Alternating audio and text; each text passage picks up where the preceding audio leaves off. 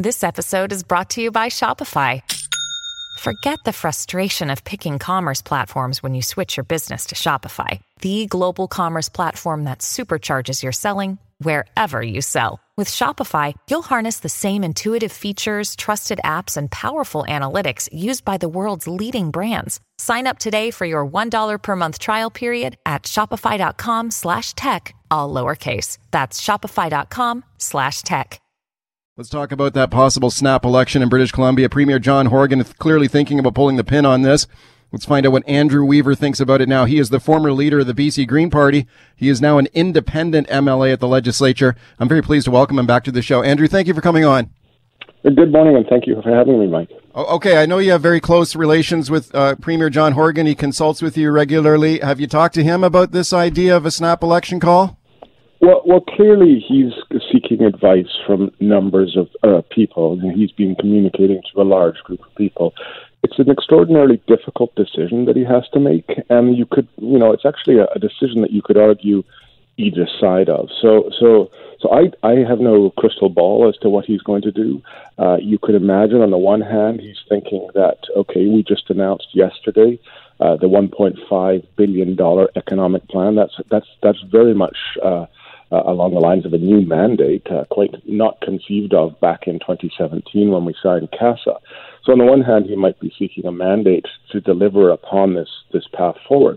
On the other hand, there is the CASA agreement, and some have argued that, in fact, that he claimed he wasn't going to call a snap election. But then there's a counter to that too, because you could argue that within CASA there have been some, on all sides, there's been some examples where the good faith and no surprises hasn't actually played out the way it was supposed to. So I think CASA's moot in the bigger picture, but what really it boils down to is, does Mr. Horgan, call an election based on the fact that there's so many people who have announced that they'll run, as well as the fact that there is this $1.5 billion announcement moving forward, or does he wait until 2021 and hope he can get the confidence of the House in the spring session and move forward from there? It's a difficult decision. Okay, when you refer to CASA, you're referring to the Confidence and Supply Agreement, which is the deal that you signed with Premier John Horgan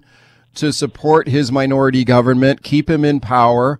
And I just reviewed the agreement again last night, and it says very clearly in there, your signature's on it, Horgan's signature is on it, no snap election, that you will go to October 2021 before there's a snap election. It's right there in the agreement. So how can you say that is moot? So there's a number of comments on that. So within the agreement, sure, there's no questions there. But there's other things in the agreement that are there. For example, it says that we operate under the good faith and no surprises clause. For example, also you could take a look at the agreement and realize that, in fact, most of which we've done there has been already completed. So the agreement has served extraordinarily well. It kept a minority government in place for over 3 years, one of the longest minority governments in Canadian history.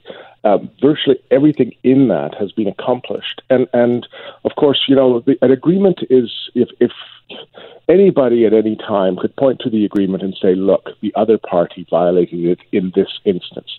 Mr. Horgan could point to the fact that this past summer, a sub-amendment was brought on the floor that was not given advance notice to the NDP, and one could argue that sub-amendment, which essentially hamstrung the government's ability to spend money after a state of emergency dropped, hang on a second. So you think a sub amendment from the Green Party, it gives him the green light to hold a snap election in the middle of a COVID-19 pandemic? We just had the highest number of cases yesterday. Are you saying that you think it's okay for him to call this election right now? No, I'm thinking, what I'm saying, not at all. What I'm saying is that the whole argument pointing to CASA as being you can't because of CASA or you can because of CASA is a moot argument. What you've raised there is the essence of what clearly he's got to discuss and think about and consult upon with others. Is it wise for me to call an election now in light of the fact that we have many things ongoing, not the least of which is today the BCTF made the announcement that they did, or should I call an election in light of the fact that we never never conceived of COVID-19 or a pandemic back when it was signed. And right now, government needs the ability to turn on a dime and actually respond in a timely fashion. And that amendment actually limited government's ability. And the government brought forward a $1.5 billion recovery plan just yesterday, should we go for a new mandate. Okay, you're cutting him a lot of slack here, Andrew Weaver, to apparently try to allow him to pull this stunt. And I just want to put it to you clearly. What do you think? Do you think this would be responsible to call an election right now? Because I sure don't. What is your opinion? Well, my opinion is I wouldn't want to be the guy making this decision. It's an extraordinarily difficult decision because, honestly, I'm asking your opinion. My opinion is I could argue it either way, and I will not judge him whether he does or he does not, because I think he has a very difficult decision to make. There's a multitude of stakeholders out there in which will come to play, some of whom will think that it's important to get a new mandate, some of whom think that it's not important to do that, and what's more important is to focus on the pandemic. And there's some who say, well, we're having trouble doing that, and others who say, well, let's just get on with it. So it's a very, I mean, this is why we elected him as a premier, right? He's got to make these tough decisions. I feel my role in CASA is to support a decision whatever way that government makes suggest to you the large majority of British Columbians would disagree with you, and they would say that it's irresponsible for him to call what is clearly an unnecessary election right now and just simply be a power grab. But let me play this for you. This is Norman Spector, whom you know well because he is helped advise you when you were drafting this deal with the NDP to put Horgan in the Premier's office. And Spector has come out quite clearly that he thinks it'd be irresponsible for Horgan to call this election. And he was on this show yesterday. Andrew, I want to play this clip for you. Here's Spector yesterday. I have never seen a premier or a prime minister looking to go to the polls on the basis of a message that I lied to you to get the job, and I'm going to keep lying to you to keep that job. Okay, he says the Premier lied when he signed that deal with you that he would not call an election. Now he's clearly thinking of doing the opposite. Your thoughts? I find that language rather inflammatory. And I think Mr. Spector should have been a little more caged back. What's the word I'm looking for? Conservative in the language he used there. I think it's a very difficult decision. Mr. Spector, I would argue, should not be writing letters telling the Lieutenant Governor what he thinks she should do. That's, I would argue, inappropriate. That letter appeared in the front page of the Times columns yesterday. And I think we should just, everyone's entitled to their opinion. I think it's a difficult decision he will have to make one way or the other. I support whichever decision he makes. And I think most British Columbians understand, while they may not want an election, frankly, they probably wouldn't want an election any day of the week, 7 days a week, 52 weeks a year, every year. People don't want elections. So, of course, I understand why people don't want elections. But whatever he decides to do, I would understand what he decides to do because it's a difficult decision. And I think, there's a lot of noise out there with people claiming this and claiming that. Not of course, Mr. Spector's added to that by rather inflammatory language. I think what we need to do is recognize that it's a tough decision, and Mr. Horgan is a good person, right? He will make the right decision, I think, based on what he thinks is in the best interest of British Columbia. It almost sounds like I'm defending him. Yeah, it sounds like you've almost gone completely over to his side. Like, I just wonder if, I know you're not running again in the riding of Oak Bay Gordon Head. Would you endorse the Green Party candidate in that riding, or do you think, would you vote for Murray Rankin, the NDP candidate? As you can tell the whole way I've conducted this interview, Mike, I'm an independent now. I'm going to, at some point, move back to an advisory role in my University of Victoria, and I have always believe that policy trumps politics, policy trumps partisan politics all the time.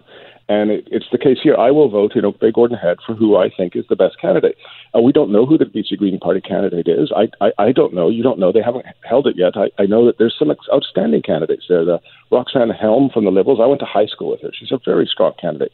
Murray Rankin, who was our MP, he's a very strong candidate. If he beats Michelle Kirby, who's also a strong candidate, who's running for Oak Bay. So I think there's a long track record in our riding. And frankly, Mike, you live there too. You know there's a long track record in our riding that people vote for the person over the party. And I think that's what will happen in the upcoming election. I'm not going to endorse anybody in any party or any premier. Okay. Despite the fact people claim that I have, I'm literally going to sit on the sidelines the bag of popcorn out of great interest, watching what transpires if there is an election, and if not, on we go. Final question for you, with the potential for a snap election call here, which I think would be outrageous and a power grab by this premier, and you obviously think differently, but there is not only an agreement with your former party, the Green Party, that he would not do this, but there's a law in British Columbia that stipulates that we've got a scheduled fixed election date in this province, and it's October of 2021. And that law was put into place unanimously to prevent exactly these type of hijinks that are going on right now, where a premier would try to trigger election purely for partisan advantage. So he's going against that law. You going to support him on that? So that is an element of the debate that we haven't actually had in the public discourse. And I think that's a really important issue to raise, is that there is a fixed election date law. And to me, that is, that is a good argument. Is this the appropriate thing to do? I mean, there's arguments and counter arguments on all sides. It's a difficult decision, Mike. I don't know what he's going to do. I don't know if he's going to call a snap election. I don't know. I'm not worried about. To me, that is the big question. Is there's a fixed election date? That's what it said, and should there be called a snap election beforehand? That is the question because of that fixed election date. The council one, I think, is moot. It's that fixed election date that's important. And you could make a very strong case that is important. I mean, you've got other provinces too that have had elections or are having elections, like New Brunswick. We've got Saskatchewan having an election on October 26th. To me, we know we can conduct elections in a safe manner based on what happened in New Brunswick. The real question, in my view, is this appropriate or not to actually call an election because of the fixed election late legislation, and the Premier has to weigh that in his decision-making. But on top of that, of course, we have the situation where we're in a pandemic. I got to cut you off there, Andrew Weaver, but thank you for your time because we're up against the clock. Thank you for coming on this morning. A pleasure. Thanks for having me. Mike. All right. Andrew Weaver, former leader of the BC Green Party. Some serious news we're covering now, and it was another violent night in Metro Vancouver last night. Surrey RCMP said a man is in hospital after he was shot in the Campbell Heights neighborhood last night. They got a call about multiple shots ringing out. They arrived to find a man with gunshot wounds. He is in hospital. The shooting comes after 3 murders in Vancouver on Wednesday. A spasm of violence here on the streets of Metro Vancouver. Let's talk about it now with my guest, Cash Heed, former Chief Constable, West Vancouver Police Department. He is the former Solicitor General for British Columbia. I'm pleased to welcome him back. Hi, Cash. Good morning, Mike. Okay, so we see lots of gunplay. We've seen several murders in the city this week. Another shooting last night, very brazen. Police describing this shooting last night as a targeted shooting, in their opinion. No arrests in these cases so far. What are your thoughts on this? These are difficult cases to crack for the cops, right?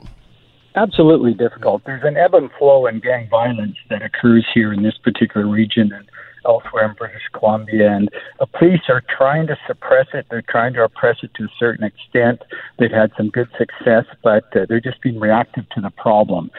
Certainly crime is up in all categories. We've got property crime up. We've got other crime up. Crime severity index is up. So we've got this convergence of issues that are taking place right now. We've got this incredible drug demand here in the Lower Mainland. So a lot of this is perpetrated simply because of the money that's being made from the sale of drugs. So there's several factors that allude to this, but more importantly, and overriding on this, Mike, is we can't continue to react to it. It is resource intensive. We've got to start with comprehensive crime prevention programs so we stop it before we're having to respond to it. Okay, we've seen gang warfare in the city before. It seems to ebb and flow, as you said. In this particular case, is there any doubt that this is about drug dealing turf and gangs shooting each other? No doubt at all, but more particular to this region is the bravado attitude of some of these young gangsters that are getting involved in this particular life. The bravado attitude, the easy access to firearms are some of the contributing factors to the violence that's on our streets right now. Yeah, how many gangs are out there fighting for control of this market? Yeah, it's very difficult to determine the number of gang members and gangs, and I know the media often asks this particular question, but from my experience, it's so organic. And gangs morph into other gangs. We've seen that especially with the South Asians. We have cells operating with more of the traditional organized crime groups.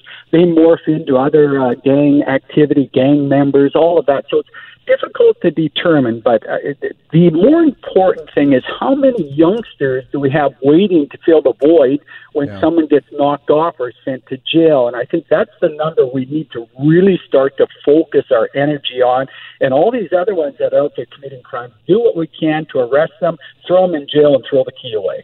Okay, speaking to Kash Heed, the former Solicitor General of BC, about the gang warfare we're seeing in Metro Vancouver this week. You talked about some of the easy access to guns, Kash. Where do these guns come from? They come across the border from the United States? Mainly from the United States. There's so many different ways that these guns have infiltrated our communities right now, and whether it's legally or illegally, it comes in through that way. We've got this culture just to the south of us that are really, I call it the gun sick culture, but their firearms are making way into Canada. We've heard people say, no, that's not the case. It's from domestic use. But regardless, if you track, and we've had NWES programs, we had firearms interdiction programs in place. The majority of it is still tracked down across our border to the United States. Okay, well, you've been on the gang beat in the past. When police are confronted with these type of shootings and killings, what is the main challenge or barrier for the police? Is it kind of the people just clamming up and there's little information and people not ratting each other out? Is that one of the biggest problems? That is the largest, and the other problem is, one day suspect, next day victim. So it's difficult to have some case closures in a lot of this. And the families, we often think of the families. By the time these individuals are involved in this behavior and we expect the families to turn them in, that's not going to happen. We expect the families to work with us to try and prevent it. And Mike, maybe this is where we have to talk about a different way we police our communities, to bring in those appropriate agencies to deal with the prevention aspect of this problem. Okay. So far in these killings that we've seen this week, it doesn't appear, at least in the one last night, that no innocents were killed. The police said this was a targeted killing. They believe it was a gang hit. But we have seen cases in the past where innocent people do get caught in the crossfire. Should the public be worried when they see these type of, like a bunch of killings in a row in the streets of Metro Vancouver, or is this a case of like gang soldiers killing each other? No. This irks me when law enforcement officials come out and say that the public is not at risk. The public actually is at risk. Look at the time of this activity, Mike.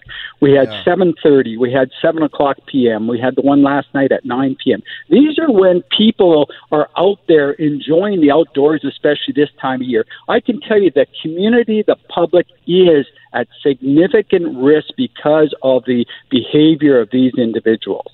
Okay, you talked about the importance of some sort of preventative measures here to protect kids from getting into gangs or being attracted to this type of lifestyle. You believe that the measures that are in place right now are not enough?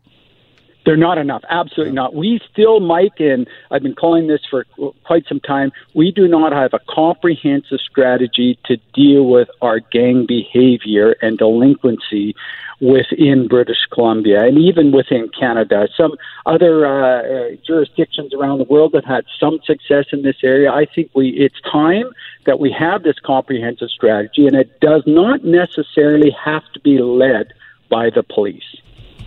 Okay, the shooting we saw last night occurred in Surrey. The Surrey RCMP investigating. Of course, we got a municipal government in place in Surrey saying the RCMP are going to be replaced by a local municipal police department.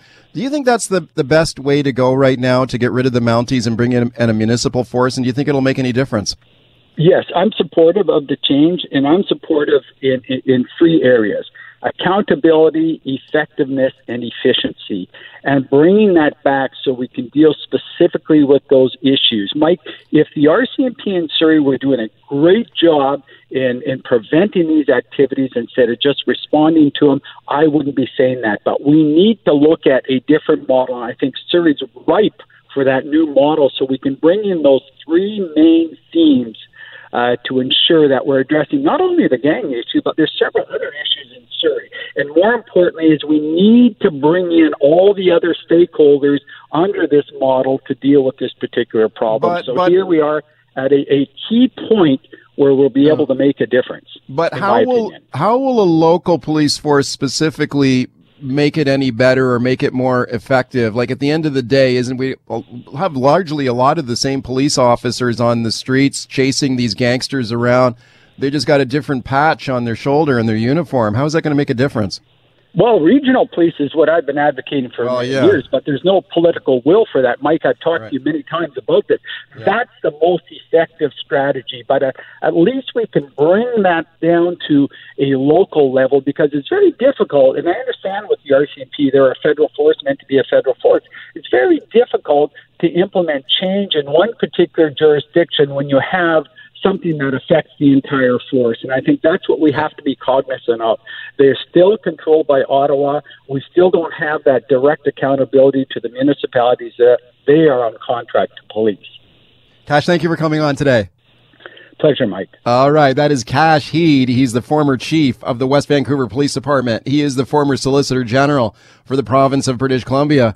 Yeah, gang violence on the streets of Metro Vancouver. One man shot last night in Surrey. There were 3 people killed in Vancouver on Wednesday. We continue to follow that for you. Let's talk about TikTok and WeChat now. The United States set to ban both popular smartphone apps within the next 48 hours. The Trump White House is saying they are concerned that China is using both of these apps to potentially collect data on American citizens. The Trump White House putting out a statement that we have taken significant action now to combat China's malicious collection of American citizens' personal data. Let's talk about this now with my guest, Jesse Miller, founder of Mediated Reality. He's a social media expert. I'm very pleased to welcome him back. Hiya, Jesse.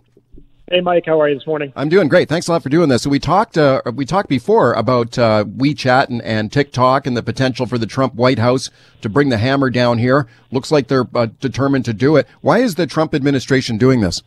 Well, a couple of things. Like human decency, business ethics, and empathy, the conversation and action about TikTok and WeChat is something that Trump doesn't understand, and in turn, he feels threatened by. He's creating this dog whistle for his base to get upset about the idea of another state having control over American information, and that right there will align with his base and his kind of nationalistic approach. But he's also finding corporate allies who recognize that being able to have an American foothold over Chinese companies, especially the idea of kind of protecting American information, will allow for corporate interests and for people who have the ability to make a lot of money right now to continue doing that in the next 5 years if TikTok and WeChat continue to grow in North America. But most importantly, he's taking a position trying to identify that there's this national security issue, and there is absolutely zero evidence that TikTok and Americans' use of TikTok or anybody else outside of China have had their information compromised or used against them, no more, no less than Facebook collecting Canadians' data. But how do we know that for sure? I mean, we know the power of the Chinese Communist Party. Of course, they all deny it. Oh, of course, no, we're not transferring personal information to authorities in China. But of course, they're going to say that no matter what. I mean, how do we know for sure? The United States is not alone here. I mean, India has just banned TikTok and WeChat. The United Kingdom is looking at it too. Yeah, and again, it's the idea of that political posturing. Now, just as a piece here, I mean, the American Patriot Act allows any Canadian entering the United States access to your Facebook account, Instagram account, Snapchat account. Those are American companies. The servers are in the United States. So if Canadians are kind of aligning themselves with this idea that at the end of the day, their information is secure, we're as equally prone to a government going through information that we consider to be private. And to be honest with you, it isn't. So it doesn't matter if it's China, the United States, or any other country. The concern shouldn't be necessarily about the app. It's about the information that we give away to apps. And most people are fairly comfortable because they get to use it and get to enjoy the platform. Okay, there was some speculation that maybe Trump would pull back on this order banning the TikTok app if there was a deal with an American company here to partner with them, right? Was it Oracle? Is that who they're looking at it? Yeah. What's the status of that? Place. Yeah, so that deal's in place, and what it is that Oracle, which is a server company in the United States, would basically host information in the United States that's transferred over TikTok. Now, the thing of this is that Oracle itself is getting kind of an inside track to this. The CEO of Oracle is a Trump supporter. We have a lot of kind of data that's showing that this deal should have been favorited actually towards Microsoft, but Microsoft backed out based on the conditions. And I think we have to be very careful here. We're using this word ban. This week, we will see TikTok and WeChat not taken down from the App Store, but you won't be able to update. You won't see software updates, app updates that way. But the reality of it is that the whole ban will go into place literally right after the American election. So this is a positioning of the corporate interests and trying to get basically some American hands into a company that isn't based in the United States. And to be honest with you, the United States doesn't like when companies are making money ahead of them. Okay, what is the danger here about this? I mean, obviously, both of these apps are very popular, especially with younger users. But if it was to be blocked or banned or other measures taken against it, what would be the problem with that? I mean, does that send a bad message to investment atmosphere in the United States, or what are your concerns there? Yeah, it's actually, I mean, in China, I can't have a Facebook account. I can't have an Instagram account. Those are banned in China. But majority of Chinese citizens who use those social media platforms use a VPN and bypass it. You will still see people using TikTok in the United States. They'll still download it. They'll figure out the same way that majority of Chinese nationals have used international social media. The bigger concern here is, what does that internet look like in a free market? We value the idea that you can go to a website, that anybody should have free access to it. And once you start to see these bans and these controls, it does go and lean more towards a totalitarian state, which right now the United States is basically saying you can't trust China. I'm inclined to say if these steps happen, you probably can't trust the United States as well. Well, there's probably some pre-election posturing here, obviously, going on by Trump as well, because he wants to set up China as some sort of an enemy here for voters in the fall. But he's also said there's a little bit of wriggle room here, right? The president has said until there's a deadline of November 12th for national security concerns around TikTok to be resolved. So what do you think the chances are that Trump backs off of this? Like anything else where he's been posturing, he'll probably back off because it's not going to be a huge election issue, but it's basically deflecting from other concerns that are happening right now. So whether it's COVID, whether it's talking about the United States Postal Service, or whether or not it's about actually getting people to the polls, it is a great way of getting media to pay attention to something. But you have to keep in mind here, communications and the battle for advertising dollars is a Cold War. We can't argue about the Russia versus United States Cold War anymore, so you have to find a new way of posturing those conversations. And for me as an investor, if I was investing in a social media company today, I'd be looking for ones that are being fairly neutral. Jesse, thanks for coming on today. Thanks, Mike. All right. Thank you. Jesse Miller, founder, Mediated Reality. He's a social media expert. He's a frequent guest here on the show. Appreciate his time. Well, if we do get into a BC election here in the next few days, which is obviously distinctly possible here, one of the key issues could be child care in our province, especially as we emerge and struggle through this pandemic. Lots of people trying to get back to work, especially working moms, and child care, big part of the equation for a lot of families out there. But child care, of course, very expensive. The NDP government has made a lot of promises about child care. Let's get a checkup with them and see how they're doing on it so far. My guest is Katrina Chen. She is the Minister of State for Child Care. She's the NDP MLA in Burnaby-Lougheed. Minister, thank you for coming on. Thank you so much for having me, Mike. Okay, I appreciate it. So what's the latest on your child care program? Well, today we're really happy to announce that we have supported the creation of over 20,000 spaces. Our target during the last election was 22,000, and we're still quite a few months away to the year end, and we already have supported the creation of 20,000, which is an important milestone for us. It really showed how, even though the pandemic has slowed a lot of things down, it has not slowed us down on our goal to create more childcare spaces and affordable spaces that can serve families for generations to come. Okay, 20,000 childcare spaces. Who is eligible for these spaces? So we work with all different types of providers, including for-profit, non-profit, local government, school district, municipalities, Indigenous communities. And I'm very thankful that a lot of providers have come on board to work with us, to apply for funding, to look at how do we create different projects that can support different type of families, including I was just at the city of Burnaby announcing a great project. This is going to be one of the first kind, that is a housing project serving local seniors with culturally inclusive services that's done by Success, a local nonprofit. And then they're going to add up to 75 childcare spaces on the same site. That's by a land that's provided by the city of Burnaby. And this type of public partnership with local nonprofits, with local government working together with the provincial government and BC Housing really creates long-term services for our communities. Okay, childcare spaces are obviously a great appeal to a lot of families out there who struggle to find quality, affordable care for their kids. These childcare spaces that you've created, are these for low-income families? Are they means-tested, or can anybody get these spaces?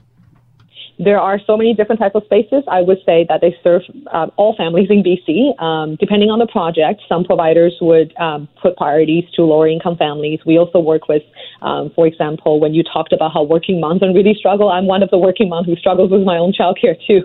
So there are some organizations that may be focused on serving vulnerable women, or sometimes there's inclusive culturally services. But our funding goes to providers who wants to create projects that are needed in their community, that serves especially through our other initiatives. So we do have initiatives that support affordable childcare. We have a fee reduction program and an affordable childcare benefit program and a prototype site.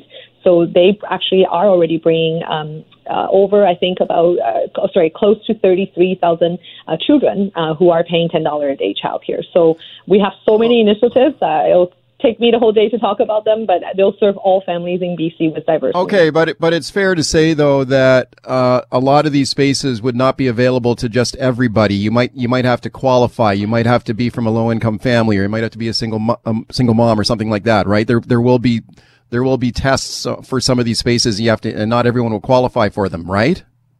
No, not at all. Actually, most of our spaces that we've been funding, either through nonprofits or local providers or family providers, we support small operators as well. They're open to all families. I don't think a lot of organizations that provide such restrictions, and we do welcome. For example, our fee reduction program is not income tested.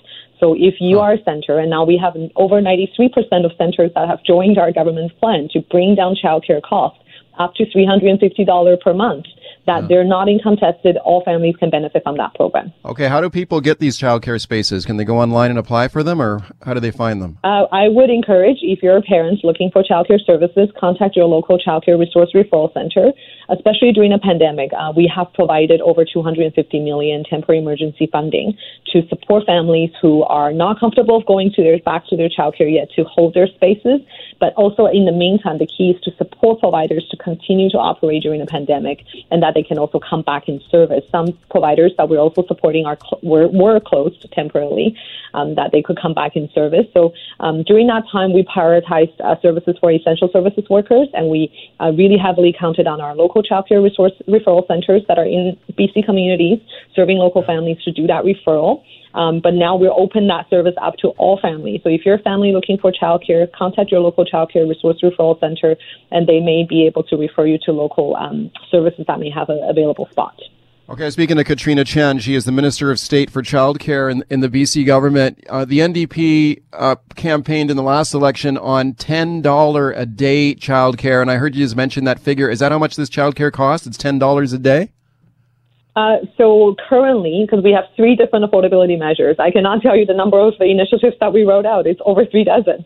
But we have 3 affordability measures that are currently bringing $10 a day to close to 33,000 children. So those spots they're paying $10 a day for spots or less. Actually, some lower income families are paying no cost or very little for their childcare services. And that includes our prototype site as well, that cap fees at $10 a day.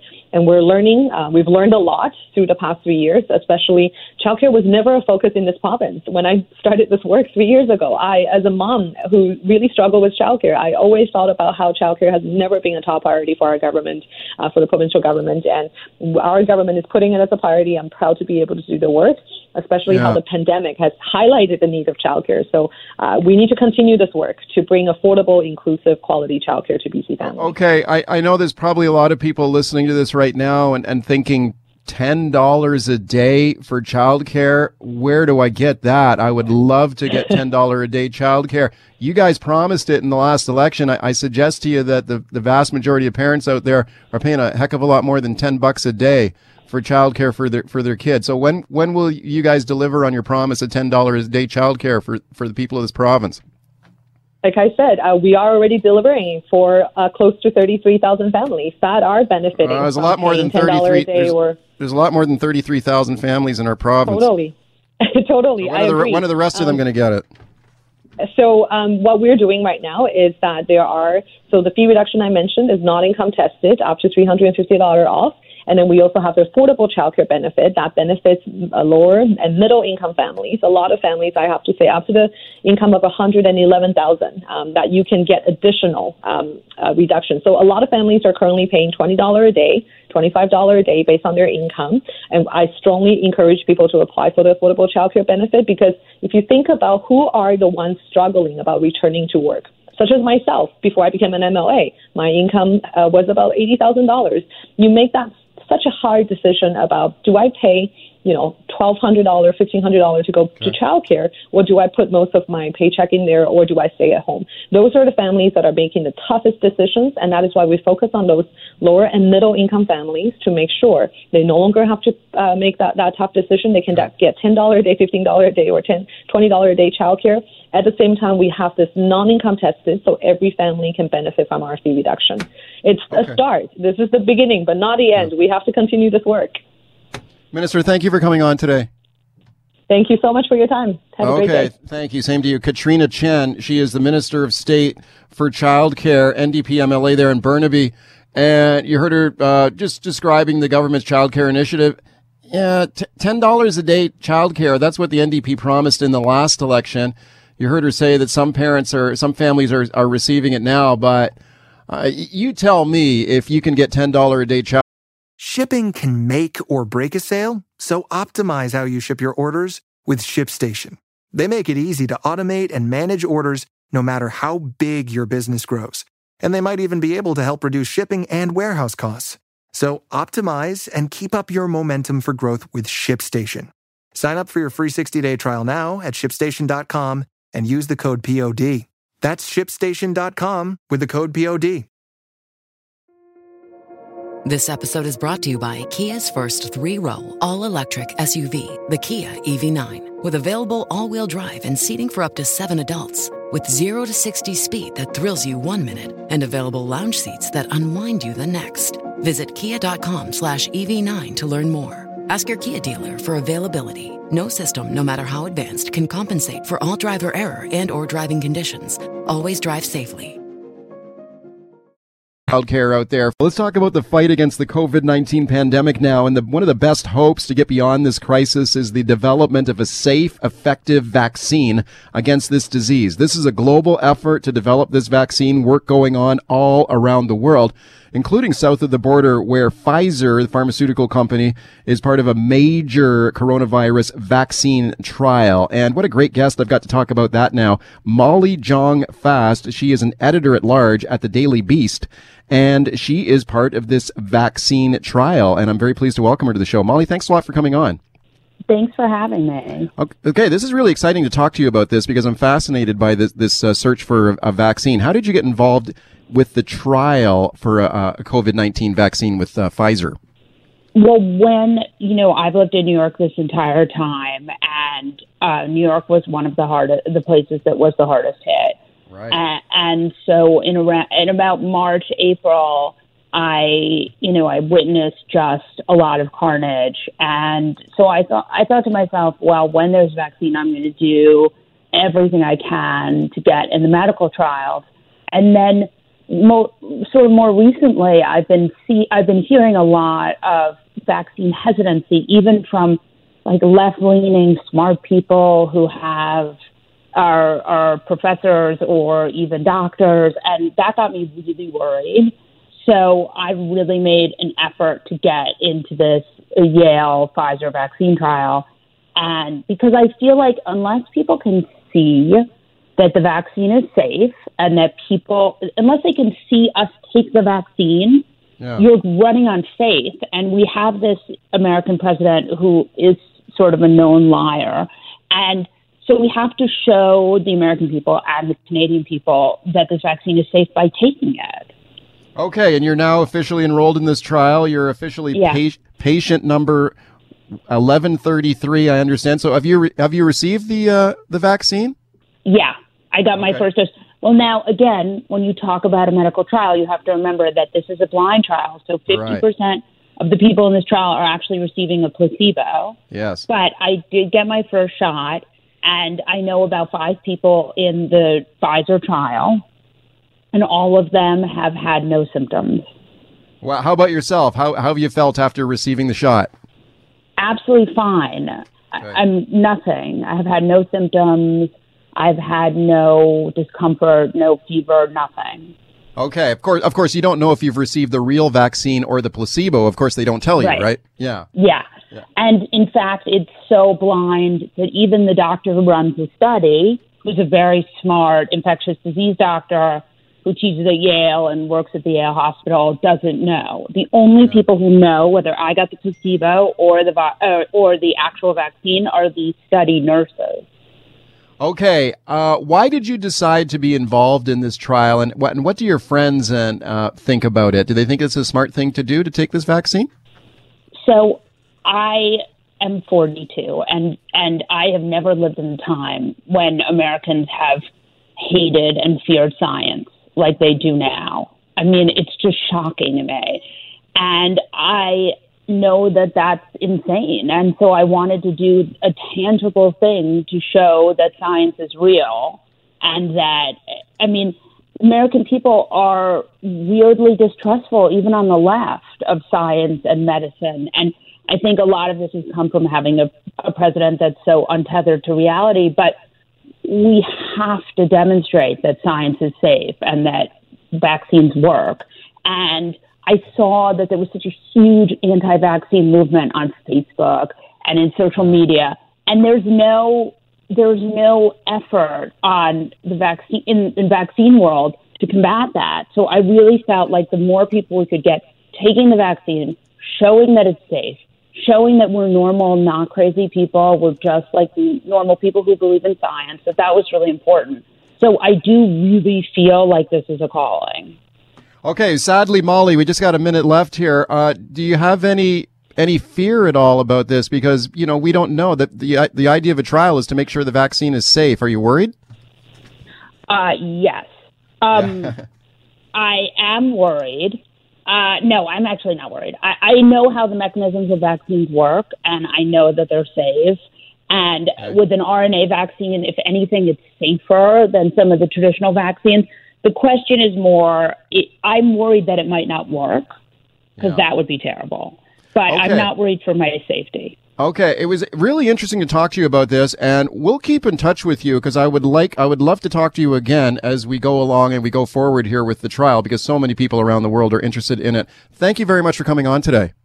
Oh, thank you. Thanks for having me. You bet. Thanks a lot. Molly Jong Fast. She is an editor at the Daily Beast, and as you heard her described there, part of one of the first COVID-19 vaccine trials in the United States. She's received a shot. So far, so good. Don't know if it's the real thing or a placebo. We're going to keep in touch with her. Let's talk about yesterday's rollout by the BC government of its new economic recovery plan. This was unveiled by Premier John Horgan, also Finance Minister Carol James. Definitely had an election feel to it, complete with the new signage on the podiums there. Stronger BC for everyone. That's what this plan is called. Stronger BC. That's likely the NDP campaign theme here if we do get into a snap election like John Horgan is clearly considering doing right now. A $1.5 billion plan announced yesterday. A lot of it is not new money. There was a little fumbling and bumbling with the numbers on this thing, but clearly kind of a campaign effort here, I think, for the NDP. Even got the commercials going, too. So get set to see that in your TV screen, TV commercials. Promoting this plan as well. Let's check in with Sonia first to know now. She is the new leader of the BC Green Party. I'm very pleased to welcome her. Hi, Sonia. Good morning, Mike. Thanks a lot for coming on. What did you think of that plan yesterday? So it's a good starting place. It has lots of initiatives. There's a lot of work to do, and it fundamentally lacks imagination about what's possible and, in fact, what's necessary at this point in our history. We have a number of overlapping crises. We have the COVID-19, we have the opioid crises, we have a growing housing and homelessness crisis. We have air that is hard to breathe right now because of the climate fires from the United States. And so what we need is all of our efforts right now have to be focused on dreaming quite a bit bigger for our province. So, for example, we should be striving to put every young person who needs a job to work restoring and healing our natural environment. We need a mass building retrofit campaign across the entire province, because that not only creates jobs, it reduces GHG emissions. And we need to look at how are we creating a just transition for workers in dying industries. But one more thing, Mike, I wanted to touch on is that $1.5 billion in funding that was announced yesterday as part of this plan was funding that was approved by all three parties in the legislature in this historic session we just had, where we came together and collaborated and cooperated, because that's what you do in an emergency. You put partisanship aside, and you recognize that first and foremost, especially in an emergency, service to the people of British Columbia and good governance has to be the guiding North Star by which we are making all of our decisions. Okay, and do you think that this government and this premier are doing that right now with all this snap election talk out there? The last thing we need right now is for our health minister and our Minister of Education to be on the campaign trail asking for money, instead of working with our provincial health officer, Dr. Bonnie Henry, to make sure that people and their health and well-being are first and foremost in everything. We had a record-setting number of COVID-19 cases yesterday. The trajectory has been exactly the opposite of what we've been striving for in this province since the very beginning of this. This is not a time to put politics and partisanship ahead of health and well-being. And this government has everything it needs. We passed a budget this summer. This funding package for this recovery plan has been passed.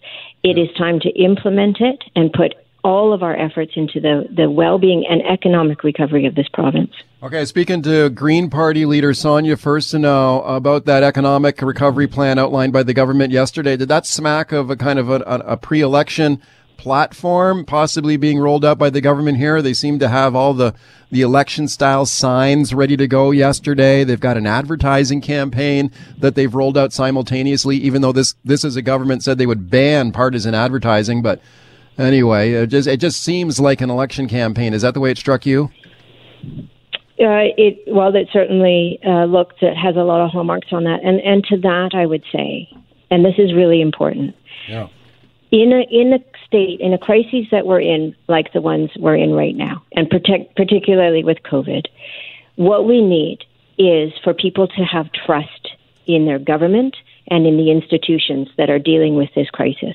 And so when we have cynical politics playing out, where the premier is going against what he has said in the past, where he's willing to dissolve an agreement that's working perfectly fine for the people of British Columbia, where he's putting the political fortunes of his party in front of the well-being of people, that undermines trust in government. And I really say to him right now that this is not a time to be playing any kind of games like that, because we need both the trust in government and in the institutions, and we need people to feel that we are here putting their interests, their safety, protecting them, the people of BC, first and foremost at the top of all of our agendas right now. Okay, I spoke to your predecessor on the show earlier today, Andrew Weaver, of course, the former leader now of the BC Green Party, now an independent MLA. And we talked about this potential for Horgan to call this snap election, even though there's an agreement with the Green Party to not call one. And I want to play something for you here and get your take on it. This is Andrew Weaver, the former Green leader here, talking about the potential for a snap election here in BC. Here's what he said. I support whichever decision he makes. And I think most British Columbians understand, while they may not want an election, frankly, they probably wouldn't want an election any day of the week, 7 days a week, 52 weeks a year, every year. People don't want elections. So, of course, I understand why people don't want elections. But whatever he decides to do, I would understand what he decides to do, because it's a difficult decision. Okay, he seems to be kind of clearing the track, saying that he feels that the agreement that you guys signed with Horgan is moot now, in his words, and that he would not have a problem with Horgan calling an election, and he thinks an election could be held safely right now, despite the pandemic. What do you think of that? Well, first of all, I mean, his approach is different than mine, and I don't think that, particularly as a scientist, that he needs to be weighing in on what is safe or not safe. We'll leave that to the provincial health officer and the experts. And in terms of his opinion, I will point to the legislation that sets fixed election dates. I will point to the agreement that John Horgan signed in our agreement in CASA that adheres to that, and the fact that in this legislature it was passed that the fixed election date would fall on a Saturday in October, 4 years after the last election. And so it's not about what some people think is or is not moot. This is about the law. This is about, again, trust in government, about believing politicians when they give their word on something that they will stick to that. And that is needed more right now than any time, I would say, in our province's history, because we have to be able to look to the people who are giving us guidance right now and say, I trust those people, that they are putting my interests first. And that's what I'm calling on John Horgan to do.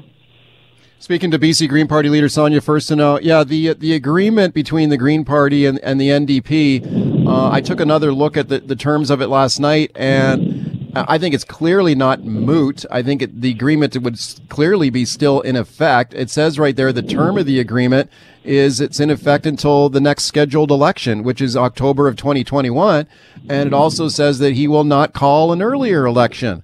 So, I mean, it's pretty black and white. His signature's on it. I know yours is too.